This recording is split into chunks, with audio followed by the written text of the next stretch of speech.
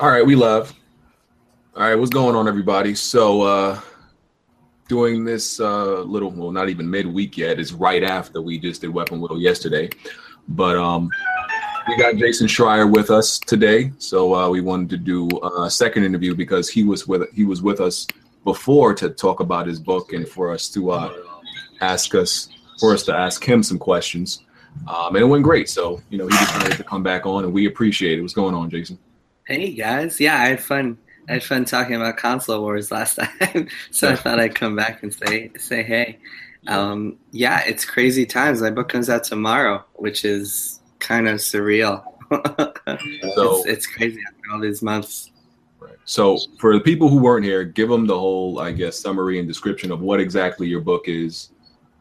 Just tell them give them a reason why they should buy it. Yeah, for sure. So my book is called Blood, Sweat, and Pixels. And it's a book about how video games are made, which is something that I think a lot of people don't know much about. We might hear stories about like filmmaking or like making other forms of media, but in video games, you don't hear a lot of that. And so the way that it's structured is it's divided into 10 different chapters, and each of them tells the story behind how a different game was made based on interviews that I conducted with the developers of those games.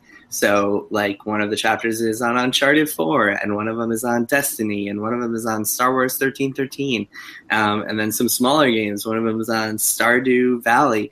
One of them is on Shovel Knight. So it's a good mixture, like good diversity, a good variety of games. And yeah, I feel like I think people who read it will come away realizing that it's a lot more difficult to make video games than people realize. And so, yeah, I'm stoked for people to get their hands on it. It comes out tomorrow. So you'll be able to pick it up in any bookstore, local bookstore, Barnes & Noble, whatever, or Amazon or online starting tomorrow. And yeah, I'm super stoked. Okay. All right. Cool. How did the developers? Because you got this information straight from the developers, right? Or did you do background research? You always have to do some background research, but yeah, it's mostly. So I actually spoke to 100-something developers for the book. And yeah, so for a bunch of them, I actually went out and visited the studios. So like for Uncharted, I went to LA and visited Naughty Dog and sat down with them for a couple days and just interviewed people throughout those days and just talked to all the people who worked there, who worked on the game, and they told me stories and anecdotes, and that was a lot of fun. And then actually the craziest thing I did was I went all the way to Warsaw in Poland to talk to the developers of The Witcher 3 at CD Projekt Red, which is really cool. Warsaw's a cool city. So yeah, for some of the chapters I did that. Most of the chapters it was like firsthand stuff like that. A couple of the chapters, the people who made the game didn't want to participate. Like for Destiny, Bungie just did not want to participate in that. They like their secrets. They don't like talking too much about what happened on Destiny. So for that, it was mostly just conversations I had with people who worked on it. Some of them spoke on the record. Some of them spoke off the record, like on background, just giving me information. But yeah, I mean, the book is basically it's entirely based on my interviews, like firsthand with people. So yeah, it's cool. I think it's got a lot of information that people will not have heard of before. Like it's when people read it, they'll learn a lot of new stuff, I think. Right. Because I was wondering, I'm like, how open are developers? That's what I was unsure about. I'm like, are they like kind of closed or open books? When it comes to revealing all of these things, but it seems like it depends on who you speak to. Yeah, it really does. And I found that some people were surprisingly candid, and like I was really appreciative of companies like EA let me come to BioWare and just talk to them about whatever. And like they didn't mind at all that like BioWare was just super open and candid about everything. And like Naughty Dog and Sony were really open. The indie developers are always going to be pretty open about stuff. But even the AAA companies I spoke to, for the most part, were just like really willing to chat.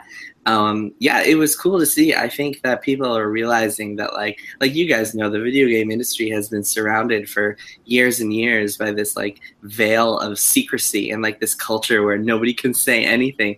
But over, I think more recently, people have started to chill out a little bit, and hopefully this book like helps push more people to be transparent, and hopefully I'm hoping that the takeaway for your average reader is like, hey, now that I know how much hard work this is, maybe I won't be so quick to go on Reddit and talk about how lazy the developers are, or maybe I won't be so quick to make a YouTube video about how those developers should have done this and should have done this, and man, if I were in charge, because you don't really realize until you've heard these stories, like you don't realize how hard it is, which I think people will appreciate, and hopefully they like reading these stories.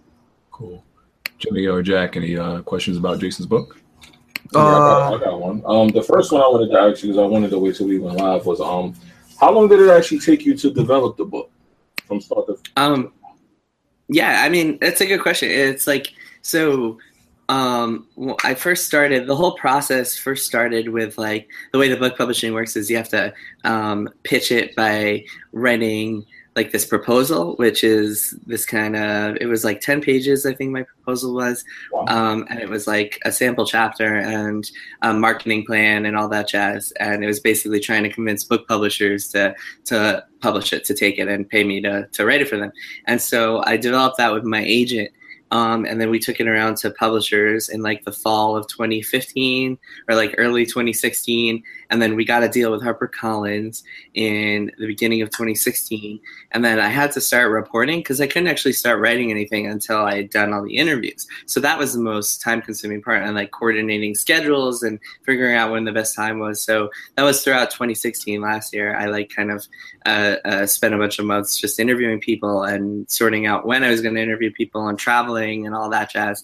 And then I had started the process of writing, but I didn't really finish it until like this crazy 3-month period from like September or like October of last year through the end of January this year.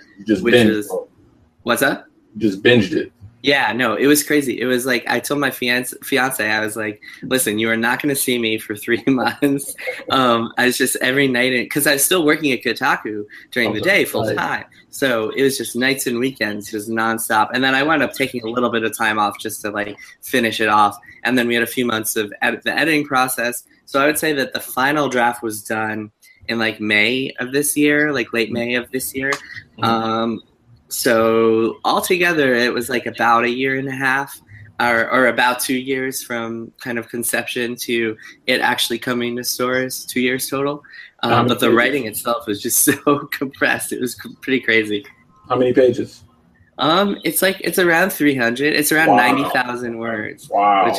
Which is crazy. I mean, the way I structured it made it a little bit easier for me, and it was kind of, because it's 10 chapters and each chapter is a different story. Each one is about a different game. I kind of saw it as like 10 mega Kotaku articles. And so that helped me like do it in a quicker way than it would be if it was just one big story. But it was still a crazy, crazy process. It's one thing that people should know is that it's paperback only. So you can get it for really cheap. I think if you pre-order it today on Amazon, it's like under $10.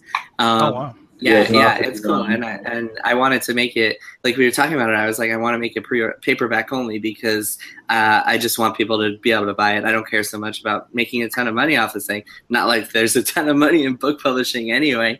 But I really want people to read it, and I really want a lot of people to get it so I can just do more books like this, because I think it's important and interesting work.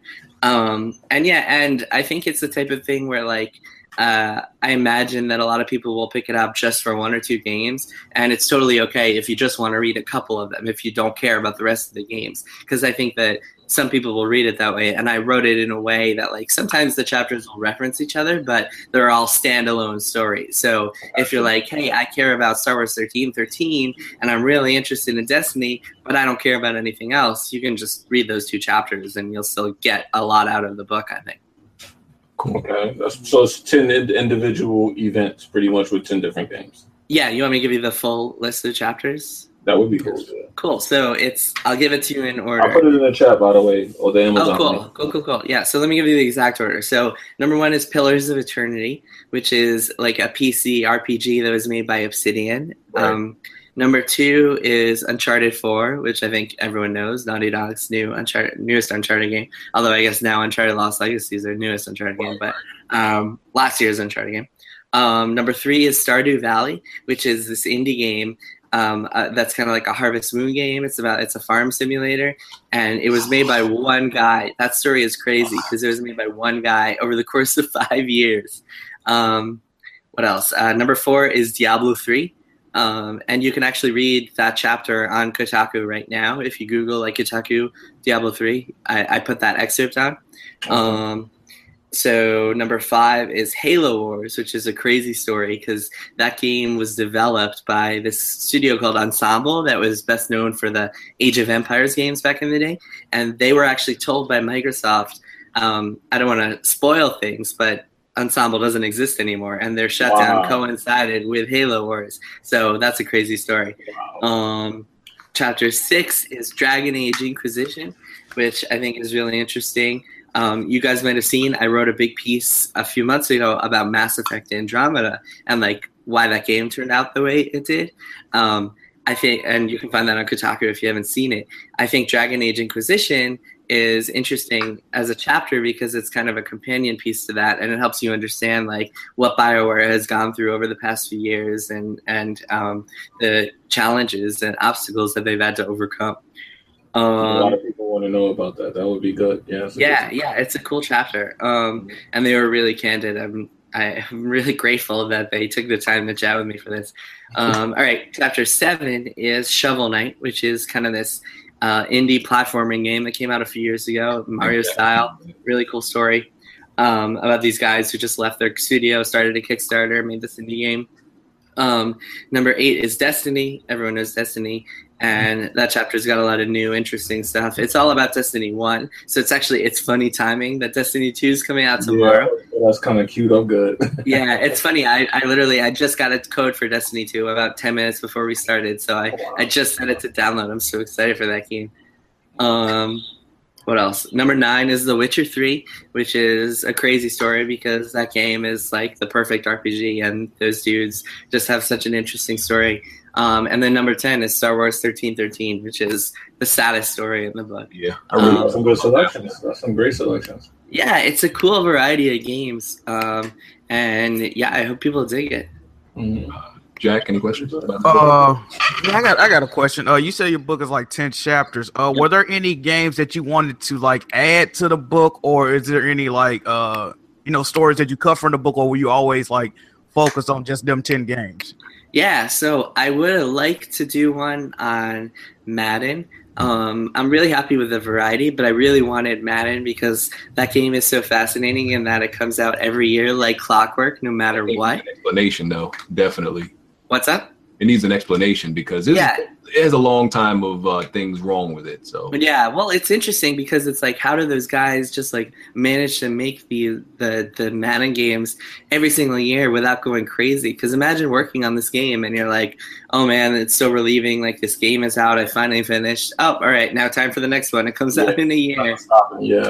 Yeah, it's crazy. But unfortunately they didn't want to participate. They were too busy or whatever, which is, totally up to them. I would have liked to do some Japanese stuff like Final Fantasy 15 or like Metal Gear Solid 5, which is probably a crazy story. But I think the language barrier hurts me there. Maybe one day I'll learn Japanese. But I'm happy with the chapters that I picked. Like, I think it's a really good variety of games.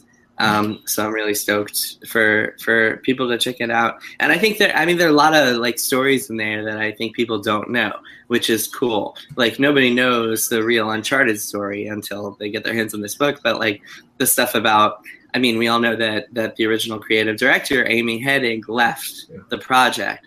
So my story talks about what happened there and like what her original version of the game looked like and some of the ideas they were thinking about before that. Do you address, because it was like back and forth on whether she like left her on her own or where she like forced out. Do you find that? You got to get the book to find out. I just want to know if he found out though. I'll leave it at check out the book and then let me know what you think. That's intriguing right there. That's real intriguing. Yeah, and there's a lot of like interesting drama. Like the Destiny story is full of drama because that's a story where like so many of the Bungie developers who worked on Halo just left or were fired over the course of development of Destiny, and it's just a totally different studio now. So I spoke to a couple of people. I don't know if you guys have heard the story of like Marty O'Donnell, who was the longtime composer. He got embroiled in some lawsuits with Bungie, and so he spoke to me for the book. So it was interesting to get his perspective on things. Yeah, there's a lot of interesting stories in there. Somebody brought up Colonial Marines. That would have been a good one if you got like the scoop on that. Oh man, I wrote a story about that for Kotaku actually back when it happened.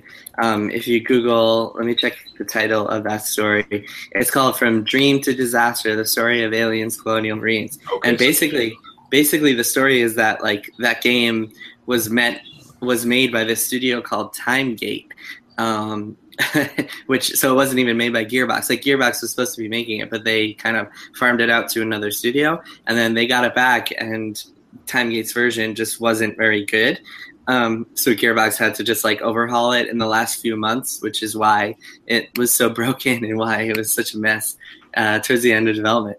I've done a lot of like stories like this over time at Kotaku. So if you're curious, or like if you're not sold on the book and you're curious to see like what it would be like, I think the most obvious comparison is the Mass Effect Andromeda story that I just ran. So if you Google like the true story behind Mass Effect Andromeda, you'll find that, and that's kind of like a good sample if you're interested in the book and you're interested in the style and the way that I approached it. Check out. It's called "The Story Behind Mass Effect Andromeda's Troubled 5-Year Development," and I think it helps explain why Mass Effect Andromeda turned out the way it did. Okay, cool. So, Jason, it hasn't been a good past week for gaming journalists. Yeah, I've been getting slandered. Yeah. What happened? I've been traveling, so I don't even know what happened. So, you didn't see it? Oh man. Okay. I was in Portland at my coworker's place, and then we went to Seattle for PAX. So I've been kind of out of it. It happened in PAX. That was PAX West, right? It happened at PAX. Oh, what happened? Oh man, no, I haven't heard it. Some good drama. This journalist, Dean Takahashi. He works for VentureBeat or GameBeat. I don't know if they're interchangeable. But so he was playing the tutorial level of Cuphead at PAX West. And there's a video out. He struggled on the tutorial level for 2 minutes at one part where pretty much, I'll just create the scenario. What he had to do was jump on a block and then jump to the higher block. It's literally like, when you played Mario and you had to jump on a block to get on the green tube. That's pretty much all he had to do, right? And he struggled with it. He couldn't figure out that he had to jump on one block to jump to the next. And it got blown up. And, it created a bad rap for gaming journalists because it's not only that, like y'all got a bad reputation of kind of being bad at games. And people say, this is why you can't trust gaming journalists when they do their reviews. I'll try to send you the video. Maybe you can watch it while you answer the question. But I guess there's different parts to this question. One, do you think that when these outlets hire writers, should they hire somebody who's a gamer mainly who can write, or should they just hire a writer who can also game? What should be the focus, the gamer or the writer? It depends. It depends what your outlet is looking for and like what you're trying to do. So I will say, so that was one of my questions. Go ahead. It's an interesting topic. So first of all, I think that something that a lot of people might not understand is that when you're at a convention and like you're playing a game, it's not the ideal place to be playing games. It's a lot different than like capturing games at home and like being comfortable on your couch. When you're standing there and like you have a controller in your hand, it's like you're standing, you have to you're carrying a bunch of shit. You have to worry about the camera, you have to worry about crowds. It's not the ideal place to be playing games. I haven't seen this footage, so like I can't comment on this specific thing. Can someone in the chat send me the link on Twitter, because I'm trying to find it on Twitter? Did anybody got the link? Yeah, if anybody can hit me the link, I would appreciate it. But yeah, go ahead. Yeah, well, I mean, I haven't seen the specific thing. And by the way, I met Dean. He's a super nice guy. He's been doing games journalism for a very long time. And yeah, I mean, I don't know if you suck at something, you like, I don't know, if I were recording something and just like playing terribly, I would probably record it a second time. But I don't know. I mean, I can't comment on like what other outlets do. I know we try to be careful about like showing off like how like gameplay footage because we want to play. It doesn't help readers to show gameplay footage if they're going to be distracted about how bad we are the whole time. So like we have some pretty good gamers on staff. We actually, one of my coworkers, Heather Alexandra, one of our staff writers, she was streaming PlayerUnknown's Battlegrounds, and she got a chicken dinner. She got #1 on stream, which I thought was pretty cool. And I was impressed by that. I couldn't do that. So the other thing you have to think about. What's that? The link in the DM. So okay. See you. I need you to look at this. Okay, I'll check it out. I'll watch it right now. But so one thing is that, oh God, the person you sent, I can't believe you sent me Ian Miles Chang. Yeah, I know. I know like not a lot of people like him, but he had the link. So that guy is like one of the biggest pieces of shit on the planet. Yeah. But anyway, he is. Everybody agreed with that. Like he is a piece of shit, but he was right about this. Yeah, I mean, yeah, this is pretty bad. But hey, I mean, I don't know. I'm not the type of person who just likes to shit on people for no reason. And it's like, yeah, if you might want to replay the section. And like, we're careful about that. Like when I'm at PAX and I'm playing a game, I sometimes, before we start shooting video or whatever, I might like play the tutorial first. So I get the hang of it. Yeah, this is bad.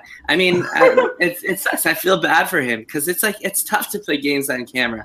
And yeah, I mean, the other thing is like, yeah, this is bad. But the other thing is like, first of all, a lot of people, like there are a lot of different skill sets that you need to be doing the job. You also might be playing a ton of different games, so you might be good at shooters, but like bad at platformers. And there might be a lot of different explanations behind it. So like, I don't like to just be like, oh my God, that guy sucks. He shouldn't be doing this job. Because for all you know, like he might be a great writer. He might be a great interviewer. That's another question I had. Like, hey Jimmy, you got a little bit of feedback too, Jimmy. From what? I was wondering, like, well, you work for Kotaku, but how am I trying to word this question? You know, like, they have people review games that they might not necessarily like or be good at. Do like people at Kotaku do they like if you have a workload, do they automatically like say, all right, you got to review this even though you're not too fond of this genre, or do they kind of like wait till the person that's good at the game can actually review it and play it? No, at Kotaku we do more of like people request games. It's very rare for someone to get assigned a game that they don't want to play. Okay. So like Destiny 2 comes out tomorrow, and like me and my coworker Kirk are both obsessed with Destiny. So we're going to be playing that and reviewing that because we both play like a combined like thousands of hours of the game. Or like if there's a JRPG, I'll probably play it and check it out. Or like a Mario game because I'm really into Mario games. I might review that. Yeah, that's the type of thing where we like to give people the types of games that like they want to be playing, and usually people will request it or be yeah, it's rare to like assign someone something they don't like or aren't good at Kotaku.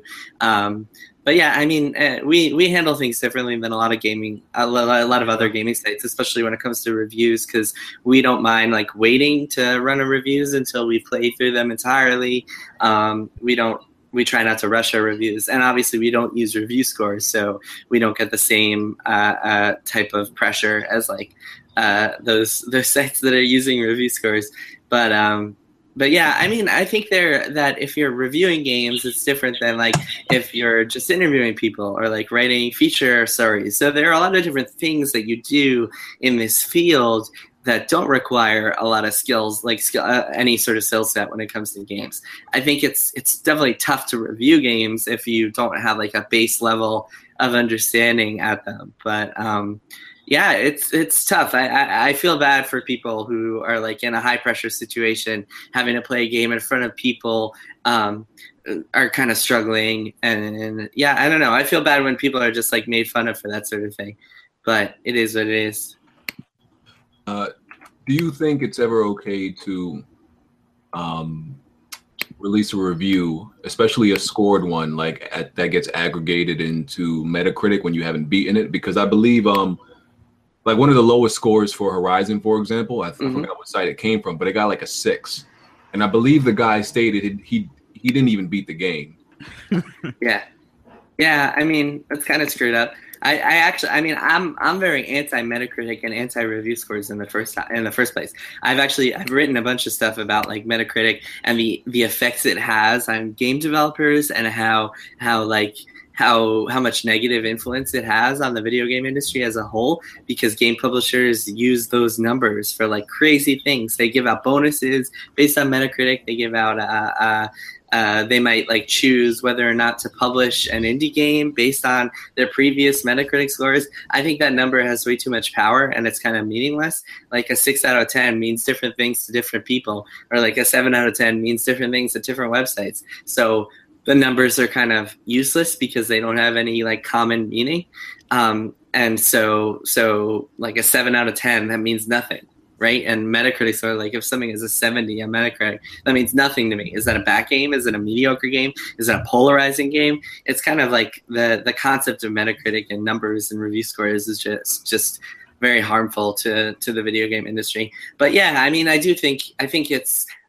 I have reviewed games in the past without finishing them. But that was like I reviewed Xenoblade, the first Xenoblade, which I wasn't a huge fan of after playing like 30 hours. And I knew it would be still like I might have to play 10 more hours or something like that before I finish it. But I was like, after 30 hours, I don't like this game. I'm not going to like this game much more if I play 10 more hours. So I feel like I can write enough to do it. It's not an ideal scenario. I don't think I would do it again. Like, I try really hard. We all try really hard. It's very, very rare for us to review a game without finishing it. And even that Xenoblade review, that was like 2012. So that's the last time that I can remember reviewing a game without finishing it. Like, almost all of the time, finishing games before I review them, and mostly Kotaku is. But like, there are definitely scenarios where you might have to review a game without finishing it, especially if it's negative, because I feel like if the first 30 hours of a game you don't like it, then you're probably not going to change your mind. But yeah, ideally everyone should finish games before they review them, I would say, and that's what we try to do at Kotaku. Okay. Jack or Jimmy, anything? I got a quick question. It's on the subject. Well, obviously you're a gamer, based off the excitement you just displayed for Destiny 2. I got a kind of question for you. I want to ask you a question. I'm curious to know this. I'm sure a lot of other people want to know this. What's your preferred gaming platform, and if it's PC, then what would be your preferred console? So I ideally PC. But I haven't built my PC yet. I live in Manhattan. As some of you guys live here too, right? Yeah, BG. Yeah, both. But yeah, so you know what it's like. My apartment is like the size of a closet. So I can't. My fiance, we're actually looking at about to move in the next couple of months. So my plan is to build a new gaming PC after that. But I also play. I would say most games these days I'm playing on PS4. But the Switch is really growing on me. I've just been playing Mario and Rabbids, which is like surprisingly awesome. And I strongly recommend that game. Like, I did not think I would like it because the Rabbids are like these fucking minion-ass little annoying like white things. But this game is like XCOM, and it's just incredibly good. It's so addictive. Like, you play one match and you just want to play more. So yeah, but I will play on everything. Like, I have a Vita, I have a 3DS, I have an Xbox. I play on everything. Anything that I need to play on, I will play on. But yeah, the Switch has become my favorite platform these days, to the point where like, if I want something new, I will probably get it on Switch. That's a surprise, actually. Okay, that's good. So you, because I like to take games on the go and like play them on the subway and stuff like that. And also, it lets like my fiance can use the TV and she can watch whatever, like her nonsense shows while I play. Yeah, everybody says that. So pretty much, if you're in a relationship, you might prefer to Switch. Oh yeah, for sure. And actually, the funny thing is, she doesn't play video games, but she is fucking obsessed with Zelda. She has played 120 hours of Zelda, more than I have.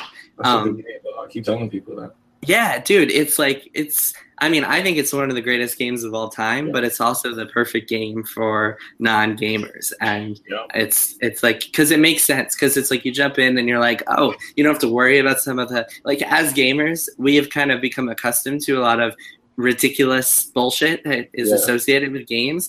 But in Zelda, you jump in and everything just makes sense. Like, you see something and you can climb at it, or like you see a tree and you can cut it down, and everything is just like it follows this logic that I think is really appealing to people. The detail they put in that game that made it amazing. It's like so much detail that you don't see in a lot of games. It's just simple stuff. Exactly. Yeah, there's something about it. It's just so much detail to the simple things.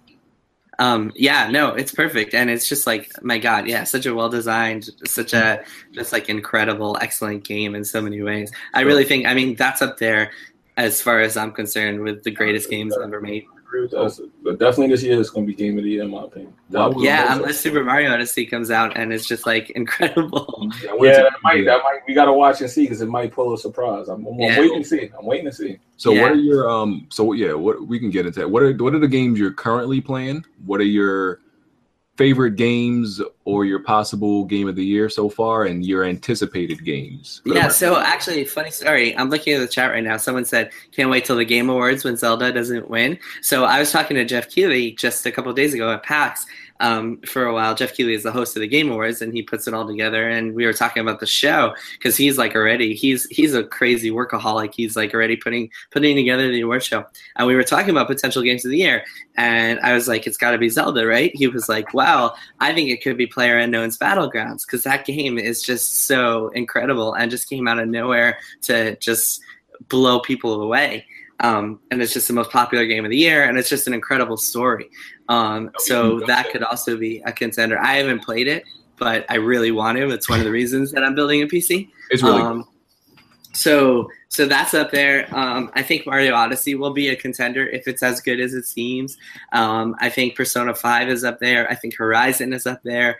For me personally, I can't wait for this game called Danganronpa. Have you guys heard of that? Yeah, Danganronpa. So there's a third one coming out later this month, and for me personally, that's like my favorite. That series is incredible, so I'm excited for that one. But as far for me, my top 3 games of the year are Zelda, Horizon, and Persona 5. Dang, he got the same as me except the Persona 5. Okay. I don't got a third one yet. What games are you looking? You said what you're looking forward to for the rest of the year. Okay. Yeah, Mario, Destiny 2. Destiny 2 is like, I mean, that's probably going to be up there as like a game of the year for me, just because that's like, I don't know, Destiny occupies this space in my life where it's just it's like an addiction. It's like more of a lifestyle than a video game. So I'm assuming you're going to be playing that on PS4, right? Destiny. Yeah, I am. Okay. That's actually, it's going to be interesting to see if like my friend group that I raid with moves to PC. So I guess we'll have to see when it comes out in a couple of months. But yeah, I just downloaded it on my PS4, so that'll probably be up there with my games of the year. What else? I'm looking forward to Mario. I'm looking forward to South Park. I'm a big South Park fan, so I'm really excited for that one. I'm looking forward to Xenoblade 2, even though I just said that I don't like the first Xenoblade. I'm really looking forward to the second one, because I want to see if it's like, I don't know, if I get into it more this time when it's on Switch and it's on portable system. And I'm just looking forward to seeing what they do with it. It's going to be a crazy fall. I've heard good things about Assassin's Creed Origins too. Just like talking to Ubisoft people are like, it was worth the year. It was worth skipping a year. So yeah, it's exciting times. It's going to be a crazy year. It's a good thing they got out of the way with Red Dead Redemption 2, or else that would have just took over. But it's good that there's so many games coming. I'm excited. Cool. All right. Let me see what else I have. Let's talk about Xbox for a little bit. Sure. So since last time we spoke to you about it, we got a lot more details about the Xbox One. Xbox Scorpio. One X. Yeah. So Microsoft, they announced that, they had the most pre-orders for the Xbox One. I don't know if you heard, who am I thinking of? Michael Pachter. Michael Pachter's comments about it. What's your take on that? Like, I don't know if you have any like other information about this. Well, so I don't know. I mean, I don't know how many things they've sold. I think that I think Microsoft is just taking such a bad approach and has been for a while because they just got so many issues. I mean, so they're releasing this console. They're marketing it as the most powerful console ever, which is fine. That's great and all, and it's cool to see technology advancing, except they don't have any software that justifies it. And like, I mean, their first party lineup is obviously pathetic and has been for a long time. And then you're not wrong.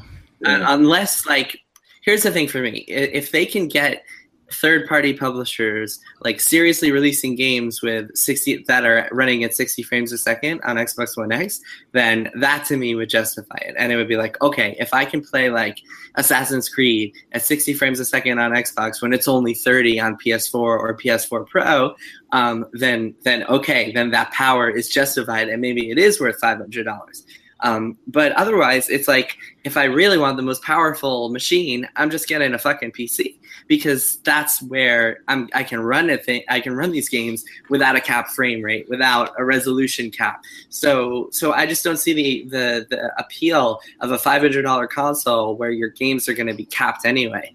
And like, they're pushing 4K resolution, which I think we're still too early for that to be as big an appeal or as big a draw as frame rate. And frame rate is what actually matters. I mean, resolution bumps are nice and all. Like, you can definitely see the difference, but frame rate is what when you play the game, and you can tell when it's 30 frames a second or lower versus 60 frames a second. So like, you can totally tell.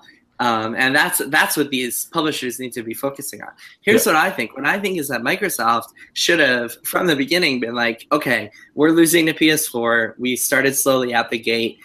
We made a lot of big mistakes this generation. We need to change our plans entirely. We need to use the Xbox brand to do what Valve failed to do and make a living room PC that people can buy and like totally play around with and customize and like get PC games on there, get them running at whatever frame rate and resolution you want, maybe be able to like get different versions of it. Maybe you have this like Xbox PC, living room PC, whatever they call it, that's like, maybe there's a $300 model and then a $500 model and then like an $800 model, and you can get different models, and it's just open to developers, and it has like that open garden mentality, or like that ecosystem that the PC does, where you can get early access games, or you can get small games and indie games, and it's just open to everybody. And that to me would be so interesting and such a good thing to have on the market, and like, it would actually compete with the PS4 in ways that they can't right now. Because, like, I don't know, there's just no reason. Like, if someone asks me, what should I get, a PS4 or Xbox? It's objectively, the answer is PS4, because they just have such a better first-party lineup and all the same third-party games. So there's really just no reason to get an Xbox, and there's no reason to get an Xbox One X unless your friends play on Xbox. So, and I am impressed with some of the things they've done as far as, like, their Xbox Access stuff, and playing around with that like Netflix idea, and EA Access is really cool. I think that's really impressive. And they have some smart ideas. I would like to see their competitors like Sony and Nintendo copy those ideas, and I would like to see them get pushed to. But like, Sony doesn't need to do what Xbox is doing, because Xbox isn't competing with them. Xbox is so far behind that like Sony just has this monopoly and can do whatever it wants. I would love to see a world where Xbox is competing to the point where like Sony feels like, we have this competitor, we need to start doing our own Netflix version and like do other things that Xbox players can already do. We need to make it so you can change PSN names. So I want to know who do you blame for the industry obviously chasing resolution instead of frame rate? Because some might blame like the gamers, because the Microsoft and Sony and all these companies saw how big of a deal gamers made resolution at the beginning of the gen. And I think it's obvious that Microsoft might have been a little bit salty of how the console got trashed initially. So is it like the manufacturers and the companies who were to blame for them chasing resolution instead of frame rate, or is it like because of gamers who prioritize it? I don't know. That's an interesting question. I hadn't really thought about that. I don't know. That's a good question. I think it's just an easier buzzword to sell on like your average gamer. It's easier to be like 4K resolution than 60 frames a second. Even though 60 frames a second is a lot more noticeable and feels a lot better than 4K, but it's just easier to be like, because everyone knows. I mean, like if I went up to my parents and I said, hey, do you guys know what 4K is? They would be like, oh yeah, we have a 4K TV. But if I said, do you know what 60 frames a second is? They would be like, no, sorry. Right. So I think that's like more appealing to the mainstream. That's what people, everyone knows what 4K is, and only really hardcore gamers know what 60 frames a second means. You know what I mean? That's true. Good point. So I think that's the biggest factor is them just realizing that, even though it's counterintuitive because it's a thing you notice less, but it's a thing more people know about. But yeah, it's too bad. It's such a like misplaced focus. I feel like if 60 frames a second was the industry standard, games would just be so much better to play and feel so much better, and it would just be so much better for everybody, you know? Yeah. We don't have no evidence of this, but some people propose that one of the reasons Microsoft is struggling, the Xbox division is struggling, is because they don't have the budget that they had like last generation, where they were getting every marketing deal and they had all these exclusives and everything like that. Is there anything that that might imply that the budget for them with the Xbox One is like smaller than the 360 era? I have not heard anything like that, but that would surprise me. But I don't know. I can't speak to that because I really just don't know. It would surprise me because they were making big deals and they still are making big deals. I mean, they look at all the third-party games they had at their press conference. Look at all the timed exclusive windows they're buying. PlayerUnknown's Battlegrounds, that couldn't have been cheap, and I'm sure they had to compete with Sony over who gets the timed console launch window. They're working with EA a lot. They're working with Ubisoft a lot. I mean, they're still paying for things. I mean, they got Tomb Raider. They paid for a year of exclusivity with that. They're still paying out money. I just think that third-party publishers are less inclined to make deals like what we saw with the original Mass Effect, where like it's an entire console exclusive because it's just not financially, like it's not as lucrative as releasing your game on as many platforms as possible. And I think the market has shifted in a way that the PS4 is so dominant that. And the thing is, I think that my theory, and this is kind of based on anecdotes and just my own experiences rather than stats, so just let me preface it there. But my theory is that even though the Xbox has sold, I think I don't have the recent numbers offhand, but it's about like 2-to-1. So Sony PS4 has sold about double the Xbox. So the Xbox is probably like, let's say 30 million and PS4 is 60 million, right? Whatever the numbers are. I'm not sure. I just made that up, but let's say it's about that, right? So my theory is that a lot of those Xbox owners are like people who are just playing 2K and Madden and maybe Call of Duty, maybe some Halo and Gears of War 2, as opposed to gamers who just are buying a new game every single week and playing tons of indies and like a large variety of games. So I think for third-party publishers who are making like some out there game, like not the most mainstream thing ever, like I don't know, Mass Effect is a good example, or like Shadow of War. You might not be inclined to agree, even if Microsoft was like, hey, we'll give you X million dollars to make this an exclusive on Xbox. You would say no, because even if you did that, I don't think you would sell enough copies on Xbox to justify it. I mean, I've just heard from people that they just sell so much more on PS4 than they do on Xbox.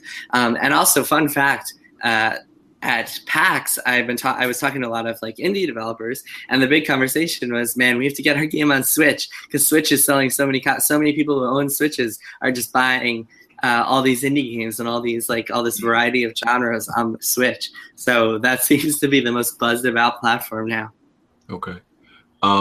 So a lot of people are putting in their bets for the November, who's going to win November NPDs and the sales, right? Because that's when it's so funny how much you guys care about this stuff. I mean, people see it's the community.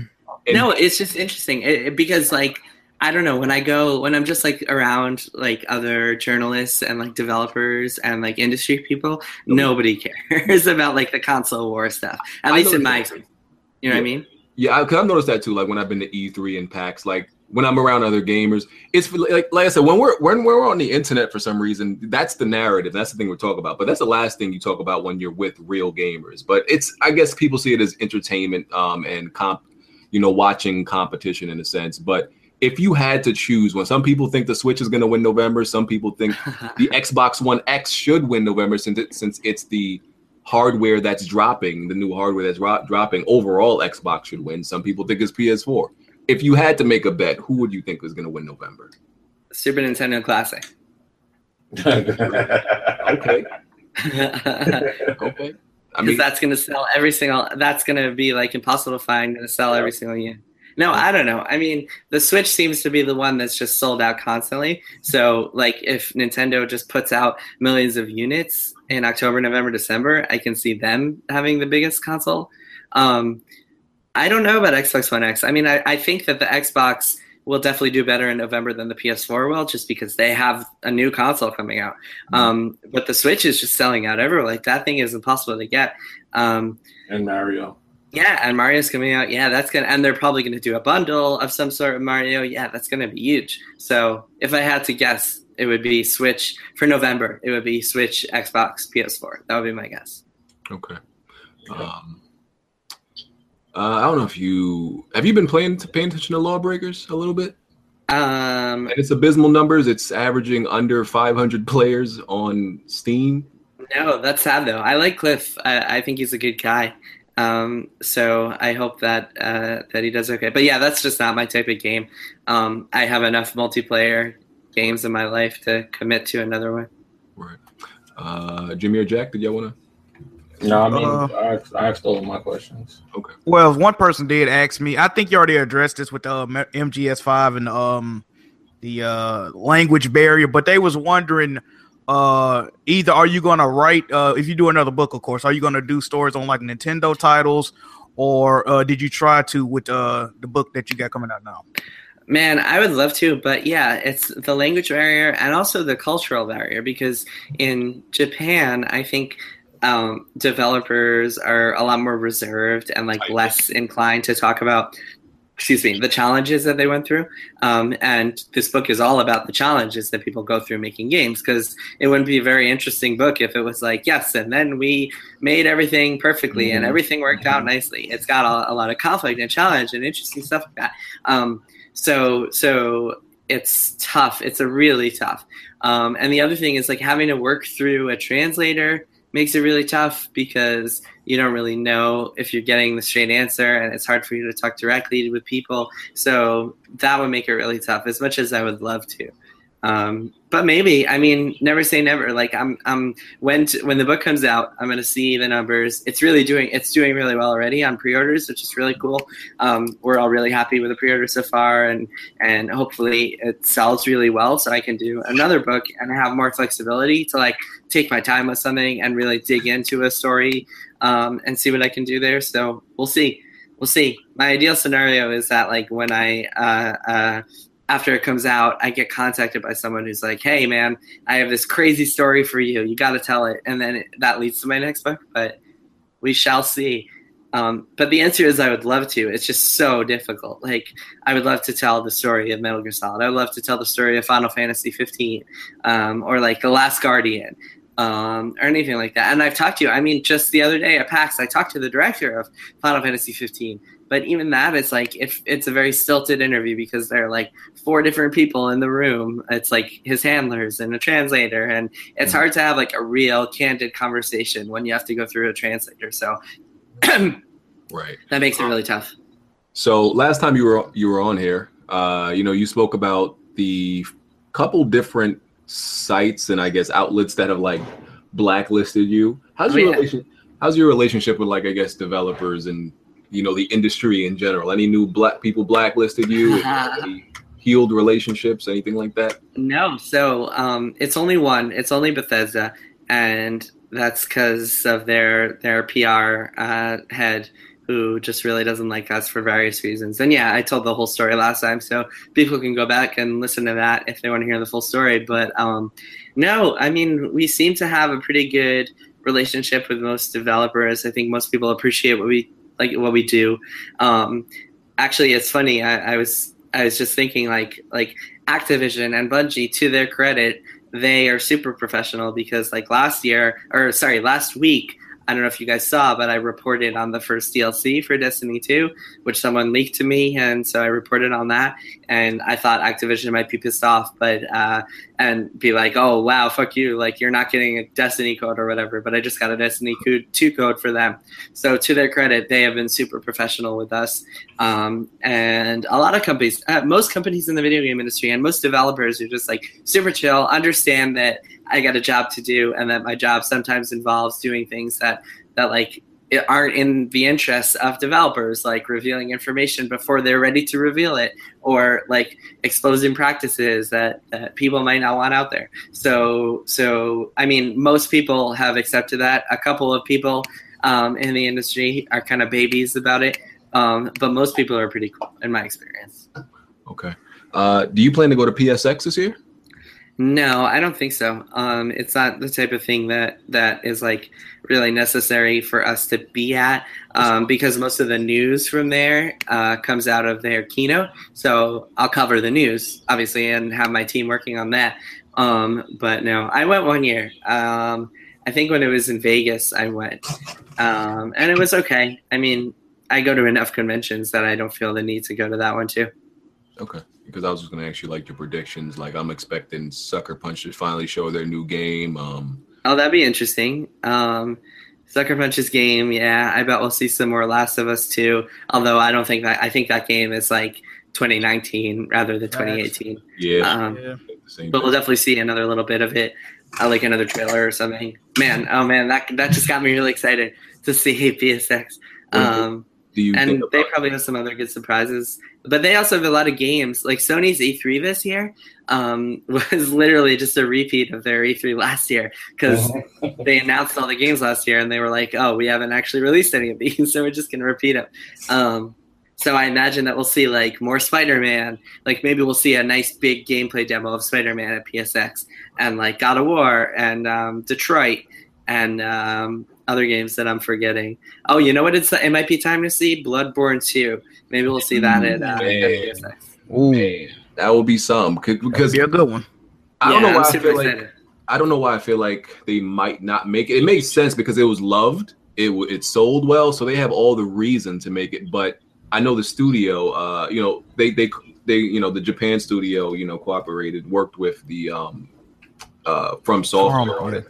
But From Software was tired of making those games. So do you think like the Sony Japan studio would work on it alone if they made a Bloodborne 2? Or I don't know. Great question. I don't know. I can't imagine them doing it without at least some involvement from Software. Maybe it's just a second team, because they have two teams. They have one team that did Dark Souls 2 while the other team was doing Bloodborne. So yeah, I mean, they have a lot of people there, so they've got to have some people on that. But I think that's definitely coming, and I bet PSX, yeah, that feels like a perfect place to tease it at like the end of the show. Have a tease of it for like, and don't even have a year, because that's probably a ways away, because Sony has a big lineup for next year already. I want you to give me some false hope, even if it's a lie. The Order 1886 sequel. No. I mean, I don't think so. I don't know. We got Knack 2. I was about to say Knack got bad reviews, and that's getting a sequel. But I don't know. I mean, yeah, I don't know. That'd be tough. Maybe it's a cool world. They could do some cool stuff with it. I don't know. I really don't know. Damn, man. Yeah, you hurt me with that one. But Sony has a lot of IPs, and like they have a lot of interesting franchises already that they don't really need to go back to that well. But maybe, I don't know. Good question.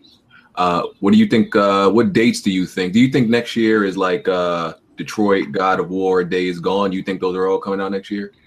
Detroit, God of War, Days Gone, yes. So God of War is early next year. Okay.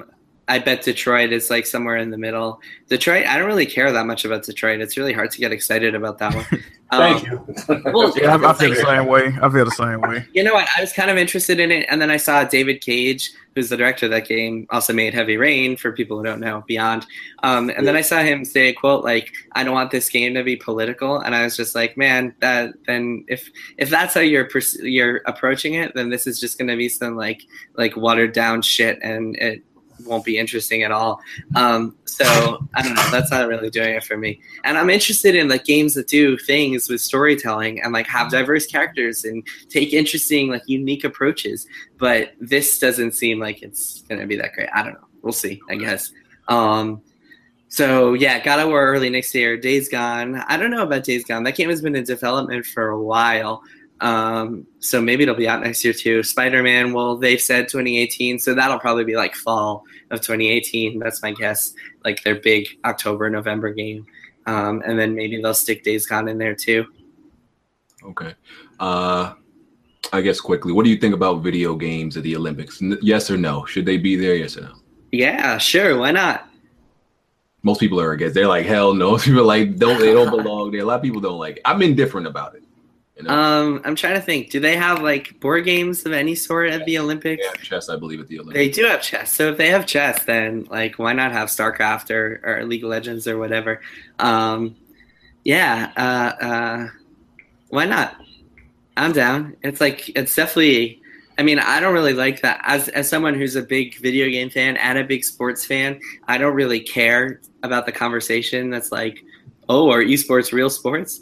I'm more interested in just the nature of esports as their own. And sure, why not? Why not send them to the Olympics? It'd be fun. It'd be fun to watch. It'd be interesting to watch. And I'd be excited to see people's reactions from like fans watching, just to see how mad people get. I remember when Heroes of the Storm was on ESPN one year, and I was like checking through Twitter, and people were so upset. They're like, "Why are fucking video games on ESPN, man? What is this nerd shit?" And I enjoyed watching all the meltdowns and angry people. So Sony is, we all know Sony is, dominating and everything like that. Maybe you got a little bit of insight to this. Why won't they play ball with Microsoft or anybody else with crossplay? They're refusing to do crossplay. Do you think it's because they're like at the top of the hill and they're like, nah, fuck the rest of y'all, we're winning? Yeah, 100%. And it sucks. And it's like, that's one of the reasons it bothers me so much that Xbox is taking such a stupid approach. Because if Xbox was doing better, then Sony would have to compete. And Sony would have to be like, all right, we'll talk about this. Because they wouldn't be in this position of dominance and arrogance. And like, they wouldn't be able to do things like not even talk about crossplay or like pay Destiny or pay Bungie and Activision to deprive Xbox players of stuff in Destiny. And stuff like that really pisses me off, and it's really bad for customers in general. So I wish that Xbox was doing better so Sony would have to help out and participate and collaborate and work with Microsoft on crossplay. So yeah, I mean, it sucks because it's like it's such like corporate bullshit and like anti-gamer stuff when they don't do stuff like crossplay, because people should all be able to play with each other on the same game, and it's only beneficial for gamers and for games in general for that to be able to happen. So yeah, it sucks. It's lame, but yeah, that is totally the reason that they have no reason to, because they are in control.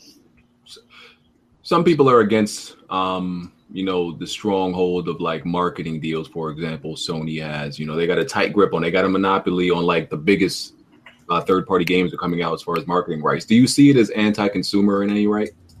The third-party marketing, yeah. I mean, it depends. When it's like a marketing deal, like, oh, we're gonna put PlayStation on all your ads, then who cares?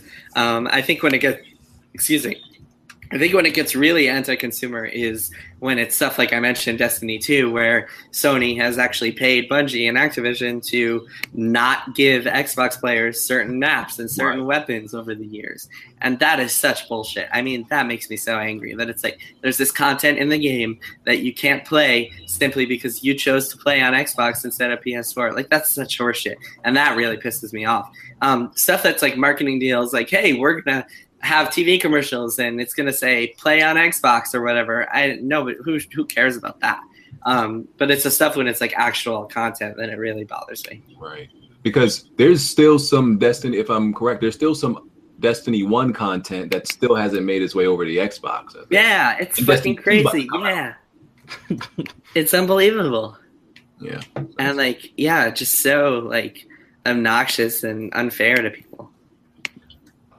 So going back to Nintendo, I don't know if you heard about this. So gamers apparently discovered a native chat feature. I did hear about that. Yeah, and LAN. Yeah. Where apparently it only worked if you're on the same Wi-Fi, meaning you're already fucking sitting next to the person. Mm-hmm. And you had to like put in a code, like an input code for it to work. Like, I want to know, like, how do you see that? Is this something Nintendo purposely put in there where they may be working on native chat and they like just like, nah, they quit on it and left the feature half-assed in there? Like, why is that there? I think, first of all, Nintendo is just the most insane company imaginable. The decisions they make just make no sense. I really don't know, and I haven't gotten a chance to see it firsthand, so I don't really know what the deal is with that. But their entire like online thing has just been a mess. Just typical Nintendo. And yeah, I mean, I don't know. I'm very curious. It does feel like one thing that I think, even though I said that I love the Switch, and I talked about that before, is that the Switch definitely came out like a little undercooked. It felt like it was supposed to come out like 6 months later than it actually did. It felt like it was a little too early. And you can tell, like, if you guys all have Switches? No, I played. No, not yet. All right. Well, if you get one, you'll see that like the menus of the system are just really simple and really bare bones. And like you go on the eShop and it's got like 4 options total, and it's just all very simple and clean. And it feels like it feels very not Nintendo, and it feels like it's something they had to slap together very quickly just to get the game, just to get the hardware out the door. So I imagine that within the next few months and within the next year, we will see more hardware updates and more like firmware updates that kind of add more stuff to the system, and hopefully figure out some way to get people proper voice chat, because it's really ridiculous the way you have to run it through an app on your phone. It's unbelievable. It's the type of thing where I probably just won't play online games on the Switch. I'll just play single player stuff on there, but I don't know. We'll see. So, as we know, even though Microsoft has said like they are not looking at releases as generational anymore, I'm still not sure how to believe them. I still think there are definitely going to be clear generations as far as consoles go, and the Xbox One X is still in this generation, right? Do you think they've like a little bit in their hearts they've kind of like given up on the Xbox One and they're like already looking forward, like let's just get this, like we're thinking about the next Xbox. We're gonna do what we can with this, but they're already looking forward to the next one. Do you think like that's in their mind? I don't know. It's a really good question. I definitely believe them when they're saying that they're looking at it more like phones, because I can see a world where they're like, all right, we're going to make this one big platform called Xbox and then just release a new one every year or like every 2 years or whatever it is. I can definitely see that, although I don't know how they would approach that as far as software. Like, would it just be like you have to get Xbox 2 games and like the backwards compatibility lasts only a few years, and then sort of like with Apple, how they'll ditch like iPhone 5 after a little while, and then they'll ditch iPhone 5S, and it'll be like you can only run this on 6S or 7 or whatever it is.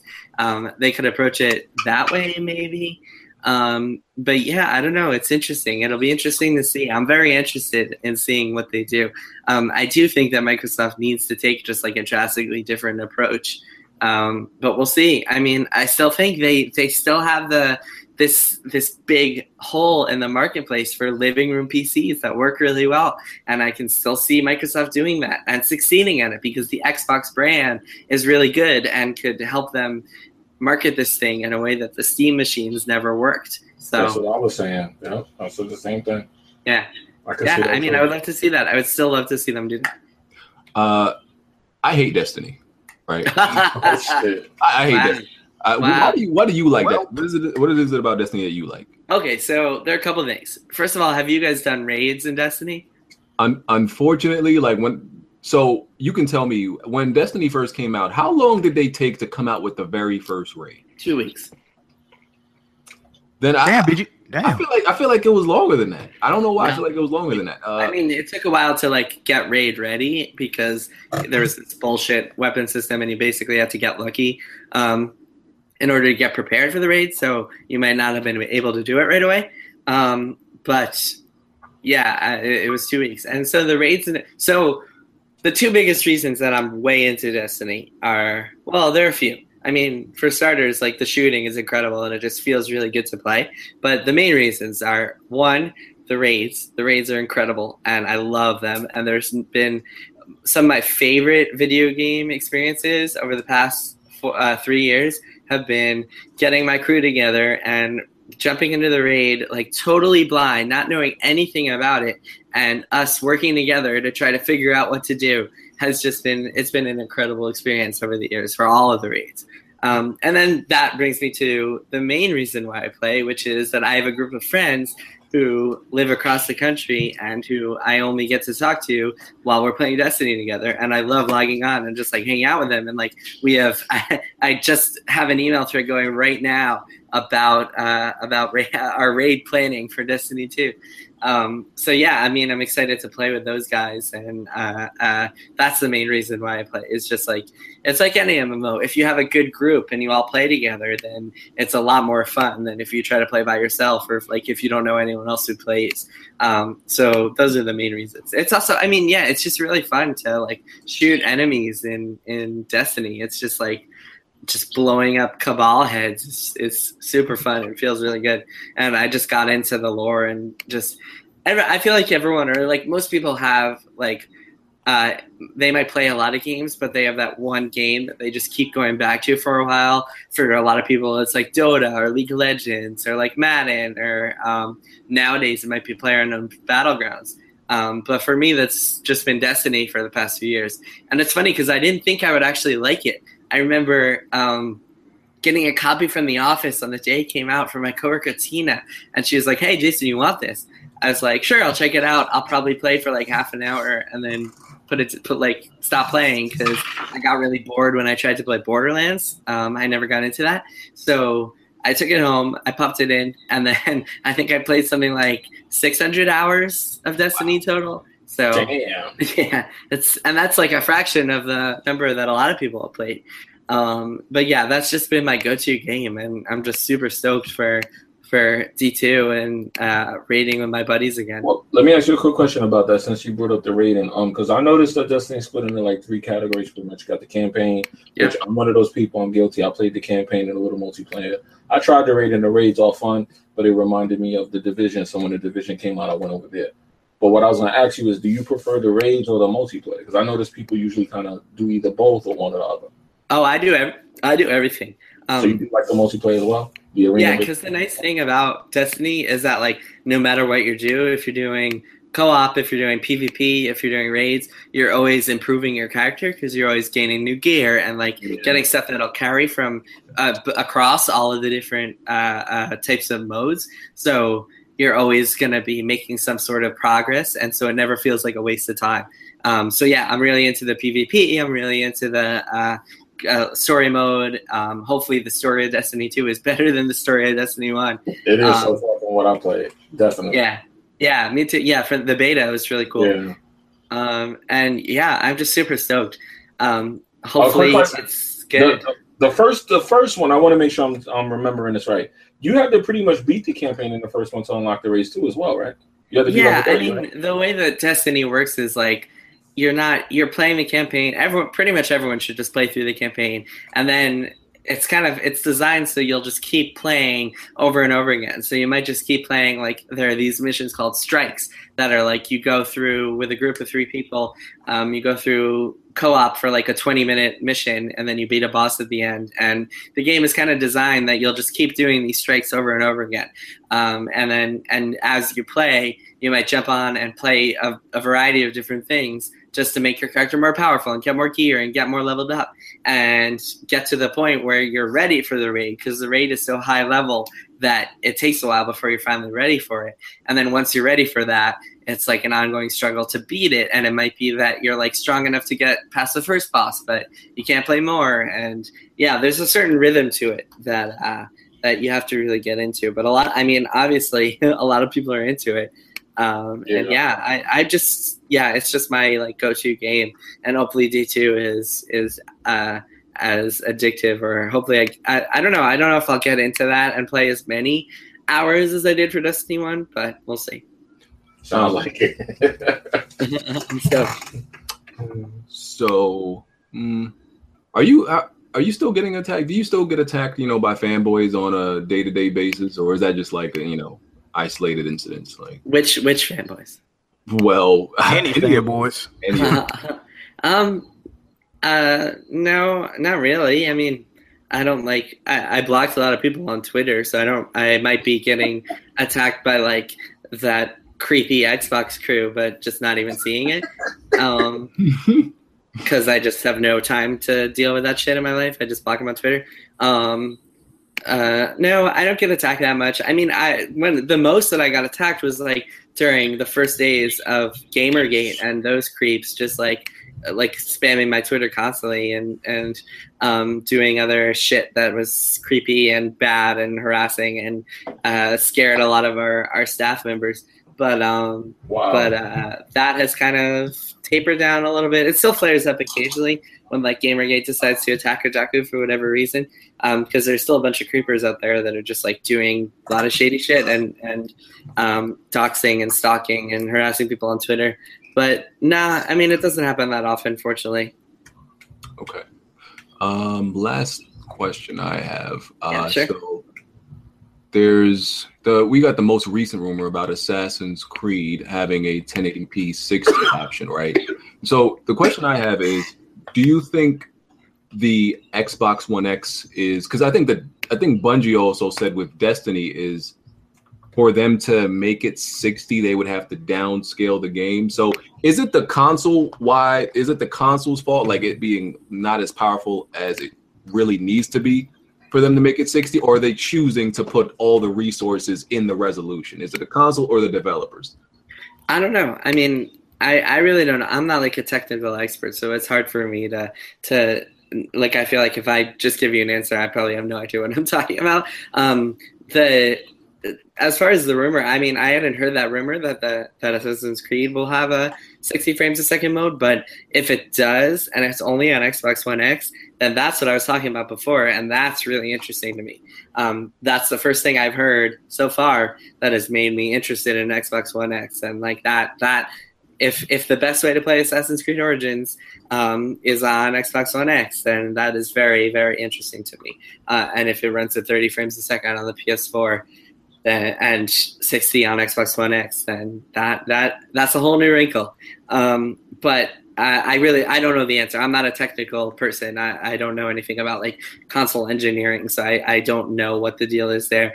I do think that as far as like when you're making a game like Bungie is for multiple platforms, and so you got to consider that it's like PS4, PS4 Pro, Xbox One, Scorpio, Xbox One X.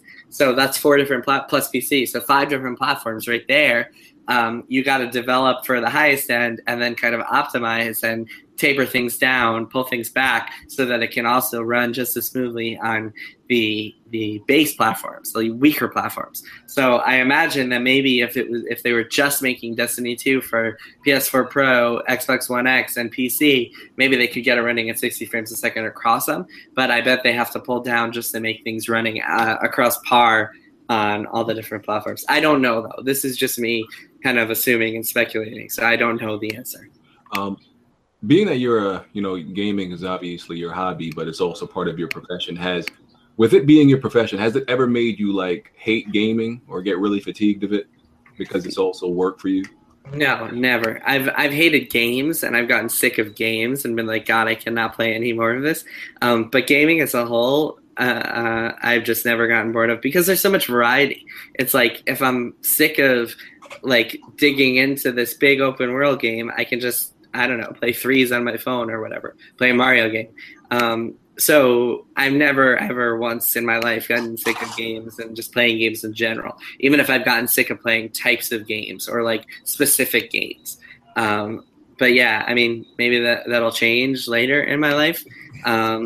because I don't know, but it hasn't happened yet, fortunately. Okay. Jack or Jimmy, anything else? Nah. No, I think I asked all my questions. All right. Jason, we appreciate you coming again. Cool. I have like 10 more minutes if you want to see if the chat has any questions. I don't know if you guys are interested. Sure, chat, if y'all want to throw anything out for Jason. Other than that, make sure y'all go pick up his book, Blood, Sweat, and Pixels, available at bookstores and Amazon. Make sure you go pick that up. It comes out tomorrow. Yeah, I'm just super stoked. I just got a text from a coworker who sent me a picture of a bunch of them stacked up at Barnes & Noble right now. So you might be able to go find it if you look at your local Barnes & Noble. It might have popped up in there. I see it on in the electronic gaming section of this one Barnes & Noble that my coworker just sent me. So it might already be out there. But yeah, you can definitely get it on Amazon. You can definitely find it at Barnes & Noble. I think people will really be interested in it. It's got some stories in there that haven't been told before and that I think people will really dig reading. So I'm excited for everyone to get their hands on it. And feel free to tweet at me or email me or whatever. I'm at Jason Schreier on Twitter, JasonSchreier. If you want to ask me any questions or tweet at me, let me know what you think of the book or whatever else. I see some questions in chat if you guys want to. Yeah, you can. I mean, there's, I guess, do you sympathize with devs and publishers more when their games get canceled or delayed? Do you feel like, I guess? Yeah, I mean, I feel bad for them. That's for sure. When games like Scalebound, that's a really sad story.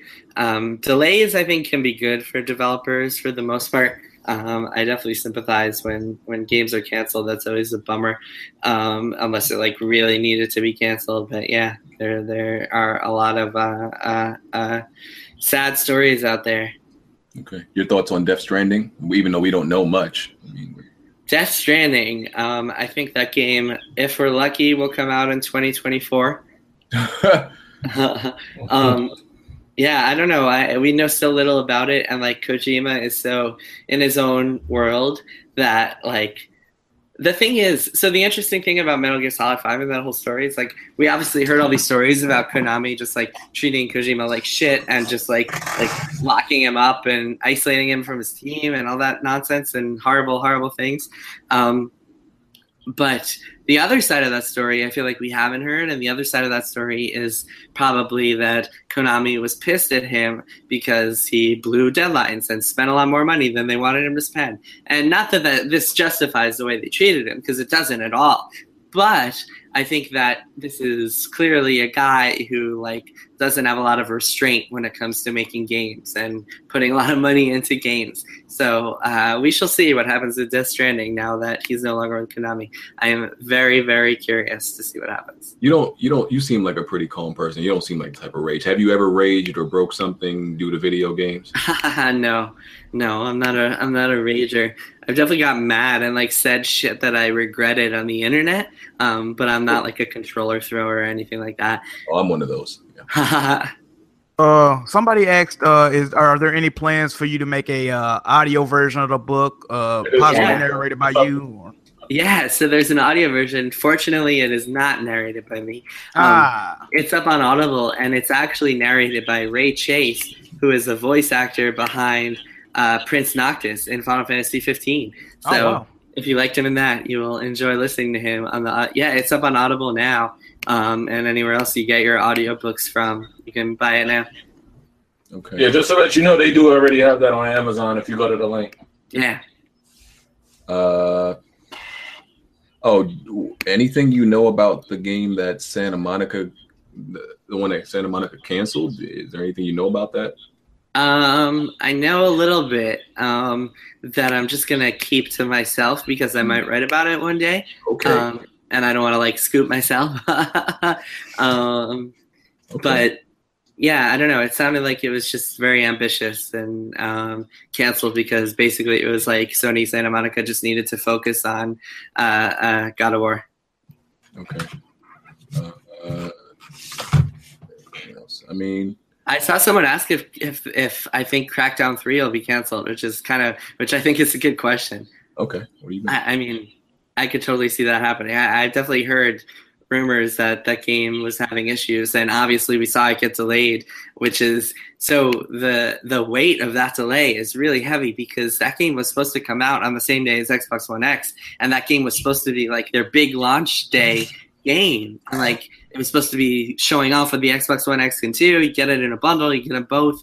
For them to delay that to next year, that's a huge move, and they would not have done that unless that game was in real trouble.